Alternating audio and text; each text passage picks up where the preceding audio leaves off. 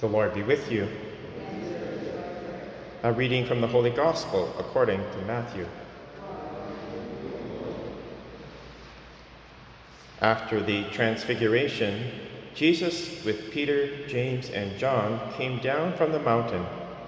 When they came to the crowd, a man came to Jesus, knelt before him, and said, "Lord, have mercy on my son, for he is an epileptic, and he suffers terribly.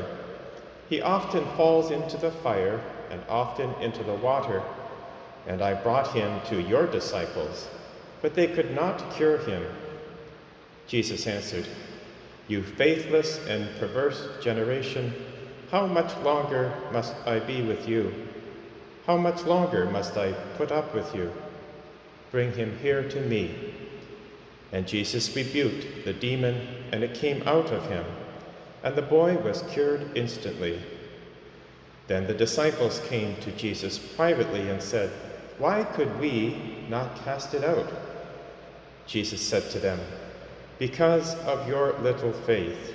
For truly I tell you, if you have faith the size of a mustard seed, you will say to this mountain, 'Move from here to there,' and it will move, and nothing will be impossible for you." The Gospel of the Lord. Jesus uses the failure in healing this epileptic to teach what faith truly is. Now, this episode follows immediately after the Transfiguration, which the disciples saw the glory of God, and it follows Jesus sending the disciples out to cure the sick and preach the good news. It follows all of those miracles that the disciples witnessed, such as Jesus walking on the water and the feeding of the 5,000. Jesus is trying to teach these future leaders of the church what faith truly is. One can imagine that these disciples, still learning, probably put a lot of emphasis on their own abilities. They were, after all, part of Jesus' inner circle. They were apostles. That position likely gave them false confidence. Externals, privilege, position, pious accommodation, rather than focus on God and His power, is probably what was at the heart of their failure. Once the disciples finally learn that it's faith in God and His power, and they do learn it, they will turn the world upside down, as we see in the Acts of the Apostles. And indeed, Jesus in John's Gospel teaches that faith in Him can allow us to do remarkable things. He says, "He who believes in me, the works I do, he shall do, and greater than these shall he do, because I am going to the Father." What we really have to look at here is not just externals, but the interior life. And that's what the apostles really succeeded at, because they managed to convert the Roman Empire. Now how? Because they relied on the power of God, and they led pagans to realize that putting their faith in God, confessing their sins, trusting that their sins could be forgiven, that they could come to a new life, that is what changed the world. And the church fathers would come to say that redemption of a single soul is much greater than the creation of the material universe, which corresponds to what Jesus said. If you have faith the size of a mustard seed, you will say to this mountain, "Move from here to there," and it will move, and nothing will be impossible for you. So that interior life is really what Jesus is pointing to. That's where the mountains get moved. And we are constantly engaged in that interior conversion. And now we have obstacles, of course. And the greatest obstacle, I think, today is scandal. Scandal in the culture, scandal especially in the church. How does that affect faith?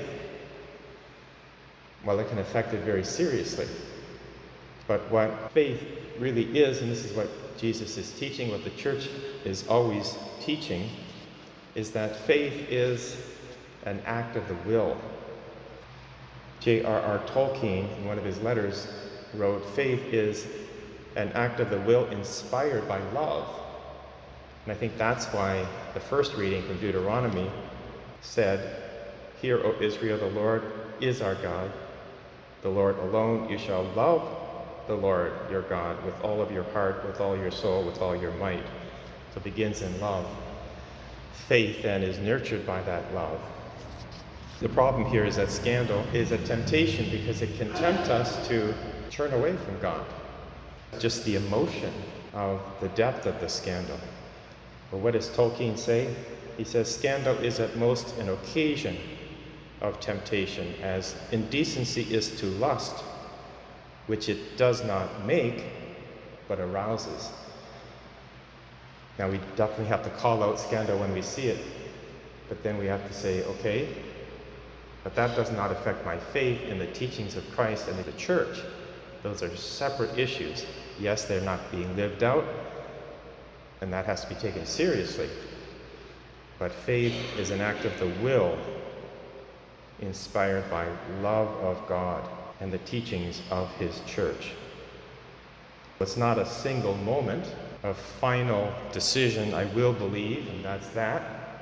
It's rather a permanent repeating of this love, this desire that God completely be at the heart of my life. And despite the scandals and my own failures, I will not turn away from love. And that's what the Shema in the first reading was definitely getting at. Teach your children day in and day out, post it on your doorposts, memorize it, the teachings of God, with all your heart, soul, mind, and strength. Love God alone. So let us pray for the church, let us pray for our own increase in faith in these difficult times, so that we may nurture not just our own interior life, but the life of the church and our brothers and sisters who are struggling.